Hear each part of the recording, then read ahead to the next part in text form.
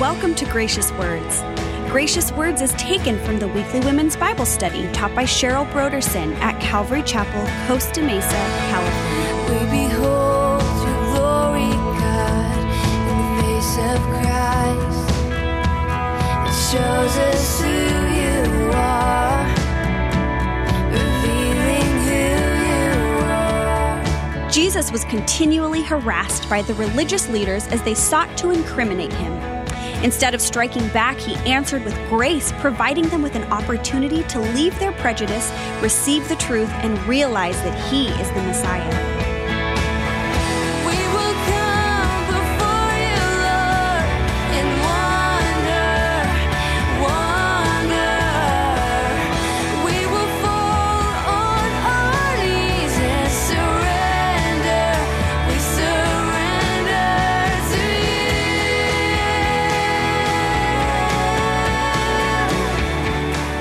And now here is part 3 of Cheryl's message titled, Jesus is the Answer. If you go to the Bible and you don't see Jesus, and if you don't end up by reading and say, Lord, you are so good, I want more of you, then the Bible is a law to you and not life to you.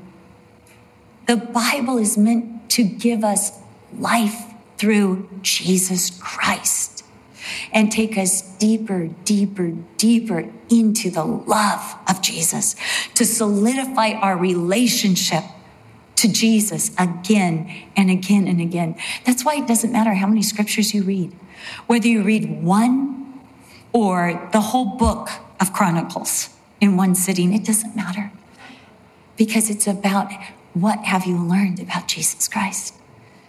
How have you seen Jesus portrayed in scriptures?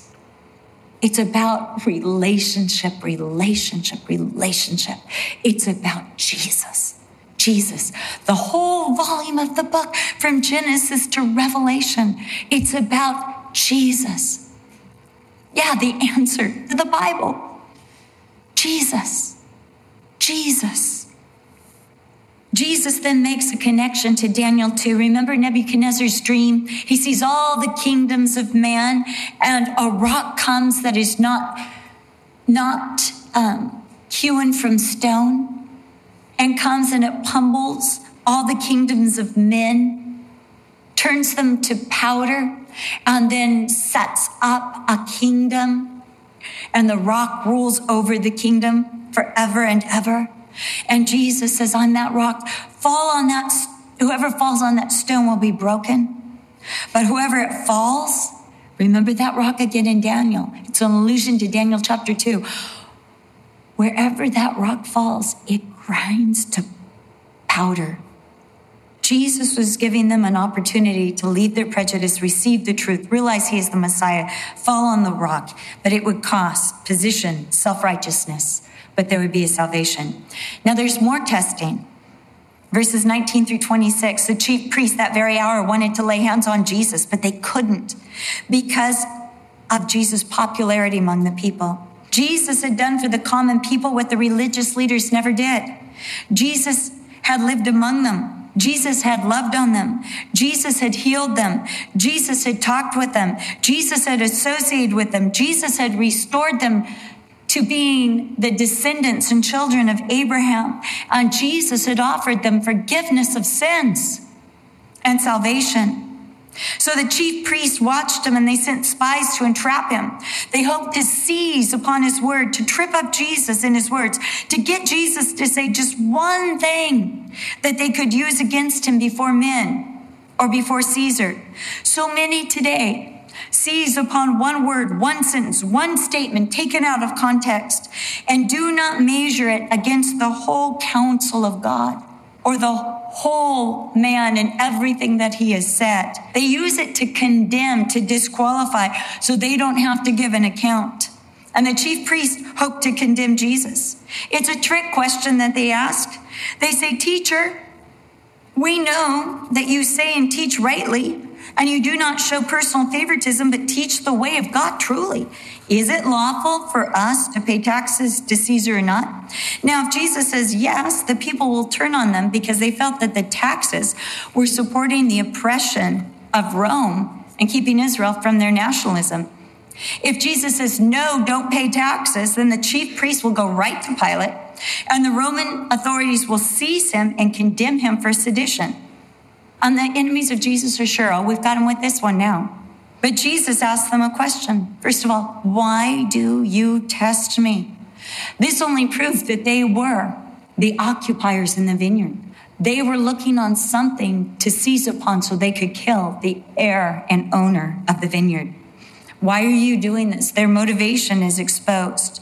Then Jesus says, show me a denarius. Don't you love this? Jesus doesn't have a denarius. He doesn't go in his pocket and go, oh, here's a denarius. What do you see on this? He has to ask, anyone have a denarius? He lives so totally in dependence on his Father. Anyone have a denarius? I love that. He doesn't even have a denarius. Then as the Pharisees pull out their denarius because they've got them, he says, whose inscription, whose name and image, whose image and inscription do you see? And they said, well, Caesar's. And on the denarius, not only was there a picture of Caesar, but the inscription read, Caesar, son of the god Caesar, claiming Caesar is God with a son. And then Caesar's inscription. It was true that Caesar had minted his own money at his own expense. The denarius actually did, in fact, belong to Caesar. Jesus' answer is, render therefore to Caesar the things that are Caesar's, and to God the things that are God. Whatever the image you bear, who do you look like? In whose image are you? Because whoever's image you bear, that's the one that you owe your allegiance to.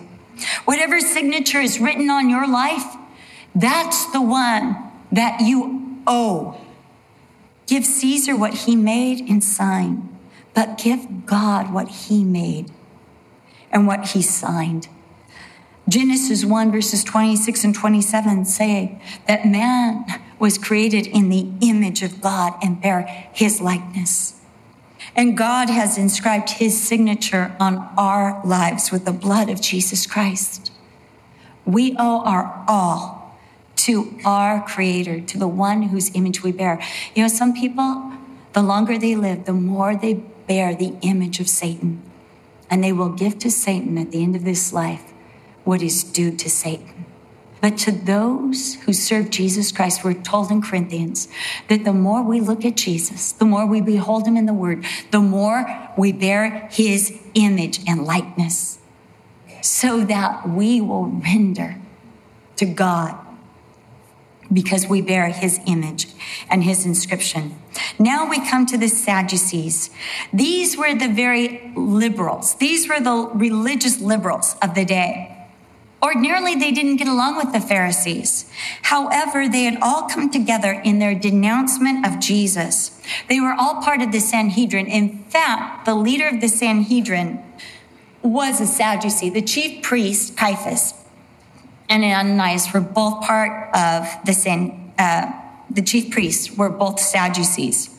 But Jesus had become a threat to their authority, their way of life, and their position.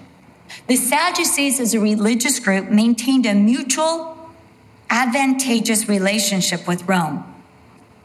Rome had given them authority to be high priest. Their authority did not come from their birthright. In fact, actually, the birthright belonged to Zacharias and his family.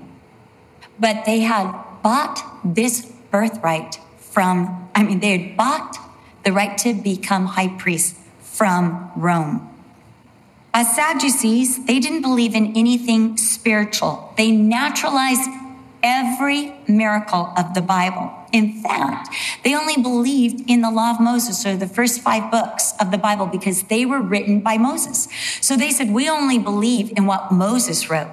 They did not take Joshua or Judges, Ruth, 1st, 2nd Samuel, 1st, 2nd Chronicles, Ezra, Nehemiah, I forgot Kings. They didn't take any of those as authoritative, but only what was written by Moses as authoritative. And then again, they sought to naturalize, make it symbolic or allegorical, the miracles that were found in those first 5 books. They didn't believe in a resurrection from the dead because that was spiritual. No heaven, no hell, no life after death. So they pose a hypothetical situation or a hypothetical question to Jesus. Now, it is a story, again, hypothetical. In other words, it never happened. But what if? It's a what if situation.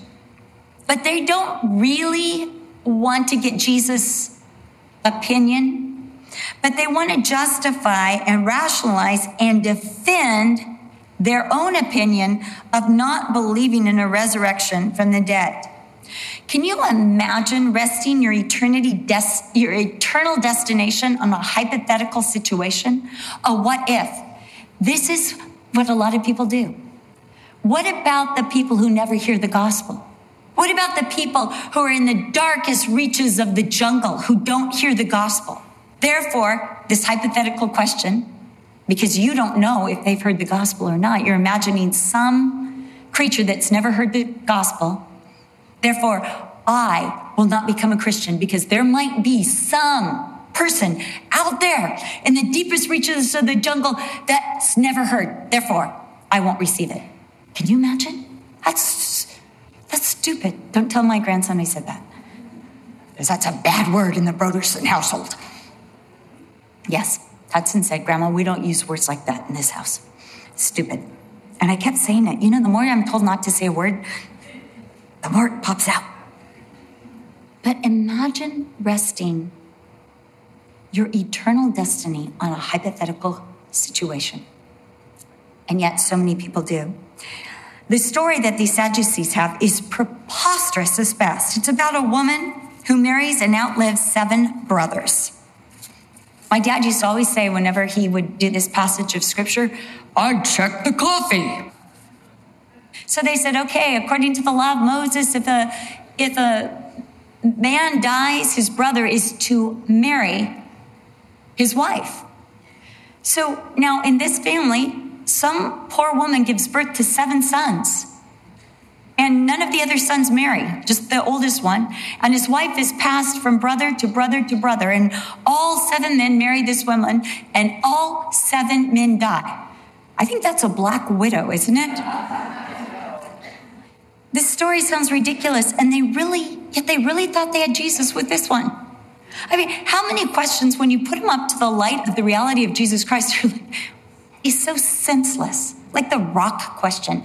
It becomes a nonsensical, crazy question because of Jesus' truth and wisdom and glory. But Jesus answers by explaining that heaven requires a whole new lifestyle. He uses phrases like those who are counted worthy, attain to that age, resurrection from the dead. These Sadducees have been devaluating and dismissing something that they should have seriously been considering. The resurrection wasn't something to have an opinion over, but something to seek to secure. Death is not a demotion, but a promotion to those who are counted worthy. Marriage is the right fit for earth, for procreation, for protection, for posterity. But angels are created for the environment of heaven, for the lifestyle of heaven. And those who are worthy are re-equipped, remade for heaven. We're corrupt. We have deficits here on earth. So we need partnership. But when we get to heaven, where there's no corruption and no deficits, we will be remade. This corruption will put on incorruption. This mortality will put on immortality. There will be a recreation, a transformation for those who are counted worthy. Heaven is not less than earth. but much more. You see, I think that's one of the mistakes. We try to put earth's earthly limitations on heaven. That's what we try to do. We try to take earth with us to heaven. You know, Job said, naked I came into this world and naked I'm going to leave this earth. In other words, you have to leave everything that belongs to earth on earth, right? You can't take your piano. You can't take your dog. You can't take your money. You can't even take your clothes. You can't take your body, your bones, your eyes to heaven. What is of earth stays on earth. Heaven is a promotion. It's a greater glory. It's greater beauty. It's greater relationships. It's greater power and enablement. It's not less than. And yet we keep trying to say, but in heaven, will my dog be there? I don't know about yours, mine will. It's not less than, it's more than, but I want to be married to Herbert still. No. Herbert's been secretly praying for liberation. No, I'm just kidding. It's more than earth. So much more that eye has not seen, ear has not heard, nor has it entered into the heart of man the things that God has prepared for those who love him. It's greater, it's better. No one's going to get to heaven going, no, I want it. I wanted my own bed. My pillow's not here. Where's the coffee? No one's going to do that. No deficits, no need for caffeine. Obviously, I've had mine. But in heaven, no deficits. It's a promotion. It's a better than. It's a new lifestyle. It's equal to angels. You're called a son of God. We take on divinity when we get to heaven. Yes, we are called sons or daughters of the resurrection, and we can never, ever, ever, ever die. We can never feel pain. We can never feel deficit or hurt or that something's missing ever again. There's no sorrow or pain, but all things are passed away and all things have become new. No more threat, no more fear, no more anxiety ever. Nothing that can harm in all of God's holy mountain. Jesus points to the scriptures that they accepted. To the physical patriarchs they claimed relationship to be related to. And he goes to Exodus 3:6, where Moses, the lawgiver, the one that they said, we only believe in Moses and what he wrote, where Moses, who was revered above everyone else, to these men. In fact, at one point they go to Jesus and they say, we know Moses, but who are you? John chapter 7. Jesus points to the encounter that Moses had with God. His first encounter with God at the burning bush, where God introduces himself to Moses, where Moses first enters into relationship with God. And there God says, I am the God of Abraham, Isaac, and Jacob. I am presently. I am. Not I was. Hey, you remember, your grandfather Abraham? Yeah, I was his God.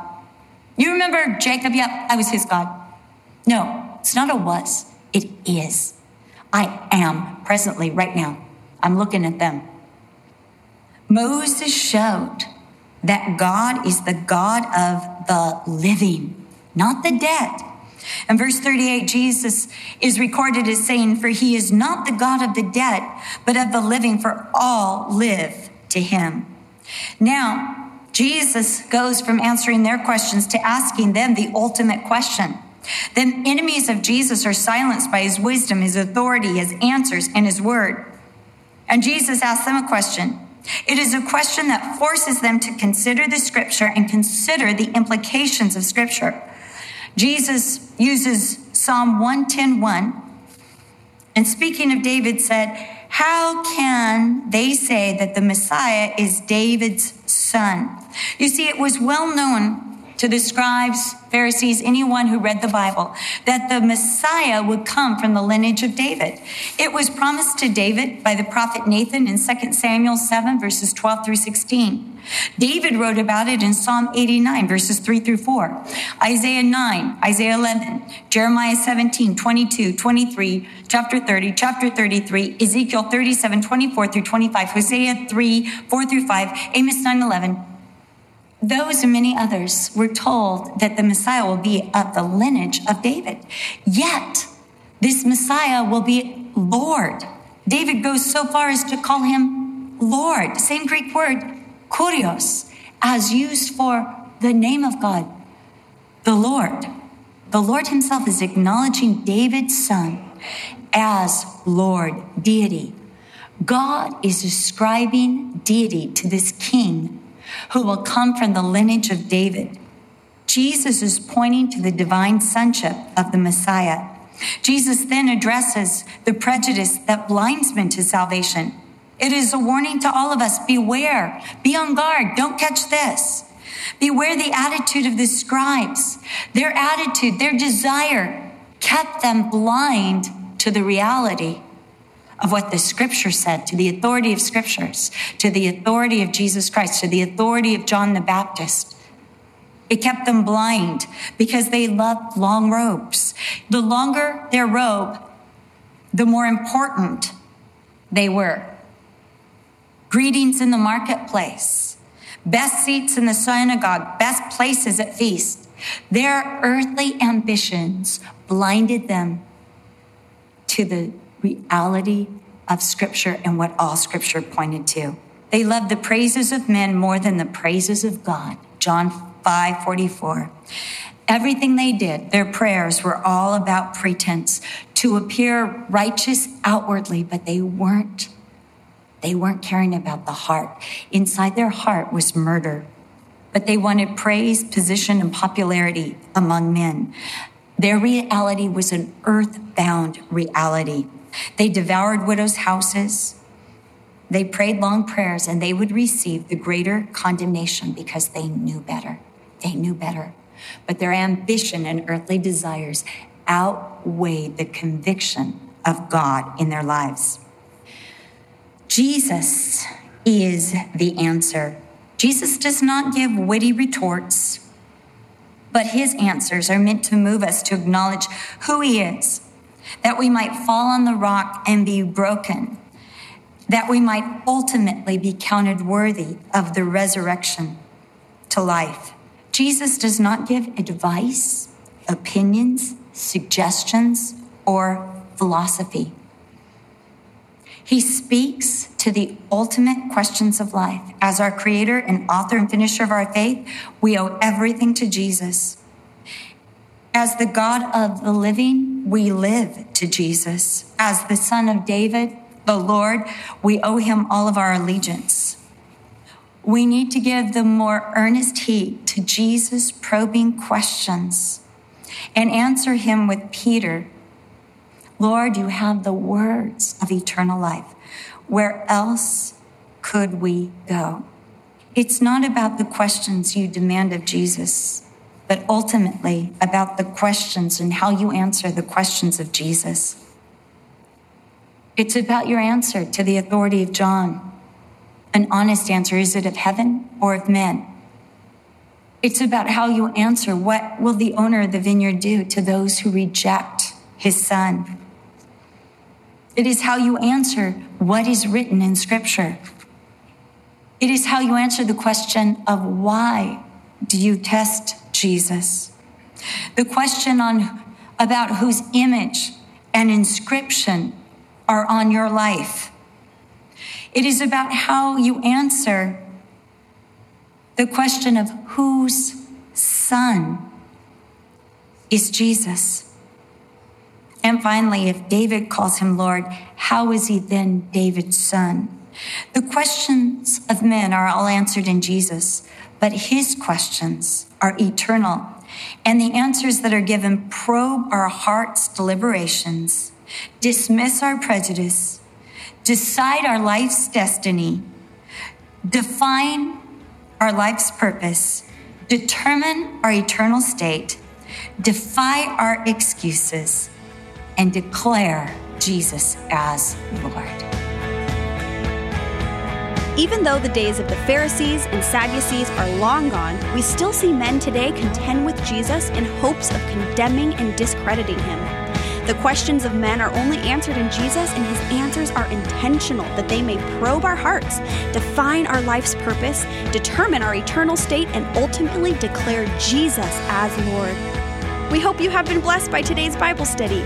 For more information about the Gracious Words radio program and the teaching ministry of Cheryl Brodersen, please visit our website at graciouswords.com. Coming up next time on the Gracious Words program, we'll look at how we can be a divine opportunist as we continue our Jesus Magnified study in the Gospel of Luke with Cheryl Brodersen. We do hope you make plans to join us. Again, for more information, please visit our website at graciouswords.com. We will come before you, Lord, in wonder. We will fall on our knees and surrender.